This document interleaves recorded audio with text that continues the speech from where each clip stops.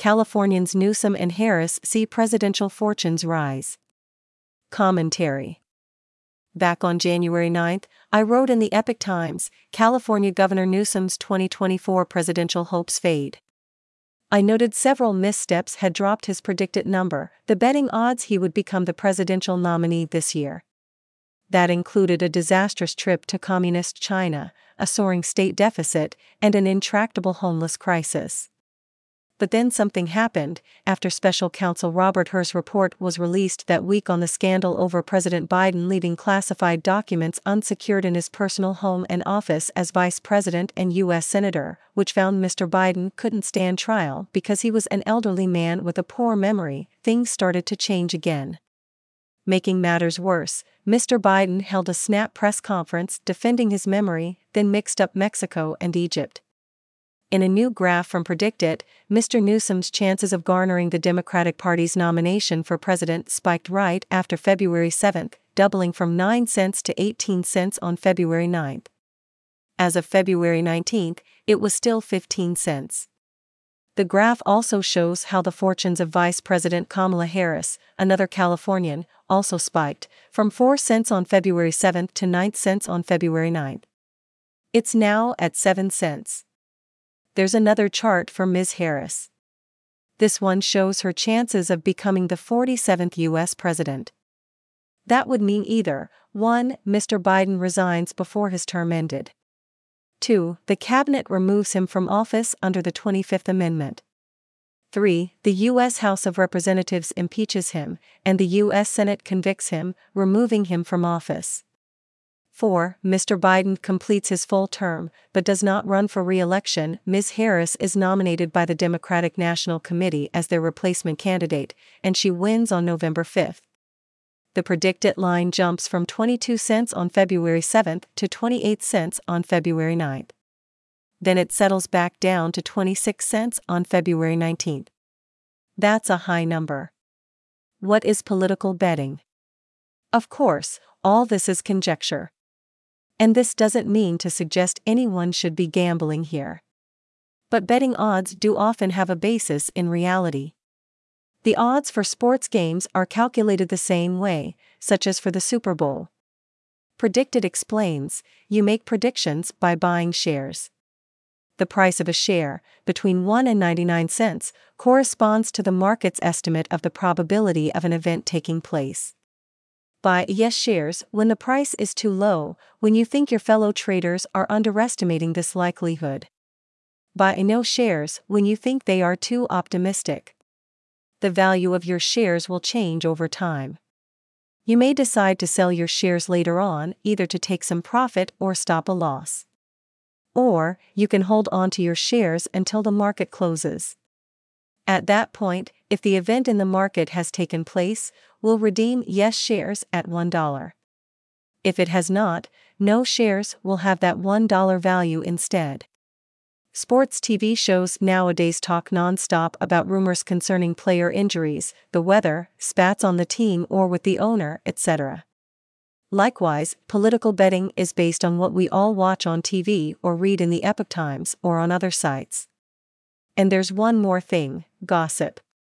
When I lived in Washington, D.C., as a journalist from 1982 to 1987, I would go to parties and hear nothing but gossip about the secret lives of politicians, who was in and who was out on President Reagan's cabinet, what might be in his next speech, etc. I once tallied which rumors turned out to be true, and it came out exactly 50%. Meaning also 50% false. So there was no predictive value. But I was just a journalist. What about someone who's the friend of a cabinet undersecretary's wife and hears some insider information, and, nowadays, bets on Predictit? What are the current rumors in Washington about the president's health? If you went to any of the many parties there, you would get an earful. James O'Keefe, the muckraking journalist, on January 31 released a video on X of a secret conversation with Biden administration official Charlie Krager, who said, "Biden is definitely slowing down. I'm just telling you what I've heard, they're really concerned about it." But no one in modern history has ever said, like, we're not going to renominate the president for a second term. He also said they wouldn't be removing Ms. Harris from the ticket. Biden questions continue. After the Biden disaster on February 8, new prominence was given to an interview Ms. Harris gave 2 days earlier, on February 6, to the Wall Street Journal. "I am ready to serve. There's no question about that," she said when asked about voters' concerns over Mr. Biden's leadership. She said those who see her working walk away fully aware of my capacity to lead. On February 9, the New York Times editorial page, a strong Biden backer, cautioned, "A remarkably broad swath of the American public, both Mr. Biden's supporters and his detractors, have expressed increasing doubts about his ability to serve for another 5 years because of his age." As Nate Cohn, the Times' chief political analyst, noted, in Time/Siena polling last fall, more than 70% of battleground state voters agreed with the statement that Mr. Biden's just too old to be an effective president. But the release of the special counsel Robert K. Hur's report on Thursday, and Mr. Hur's assessment that the president presents himself as a well-meaning, elderly man with a poor memory, will invariably test the trust that the American people have in their president. Mr. Biden has been a wise and steady presence. He needs to do more to show the public that he is fully capable of holding office until age 86, the last year of a potential second term. Conclusion: Newsom and Harris speculation to continue. Mr. Biden isn't going to get any younger. It's also long been known the presidency is such a demanding job, it ages its occupants at a rapid rate. Fox News on February 13 put out a speculative piece, "Meet 5 Democrats who have been floated as possible Biden replacements." Number 1 is Mr. Newsom, who has perhaps been the most mentioned name as a potential presidential nominee, given his outspoken criticism of national Republican figures as well as his high-profile clash with Florida Governor Ron DeSantis at a debate hosted by Fox News last year. Number 2 is Ms. Harris. Media figures have also mentioned her as a potential replacement for Biden, including the hosts of ABC's daytime talk show, The View, who suggested she could be a better nominee than Biden in the wake of the Hur report. Number 3 is former First Lady Michelle Obama.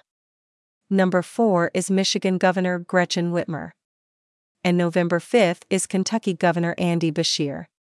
It just goes to show how political fortunes can turn on a dime. On March 5, Mr. Biden should easily win all the Democratic Party's Super Tuesday primaries, including California's, sealing his nomination. But the doubts about his capacity to govern will increase with every memory lapse and physical fall, as the dreams of glory swell in Ms. Harris and Mr. Newsom.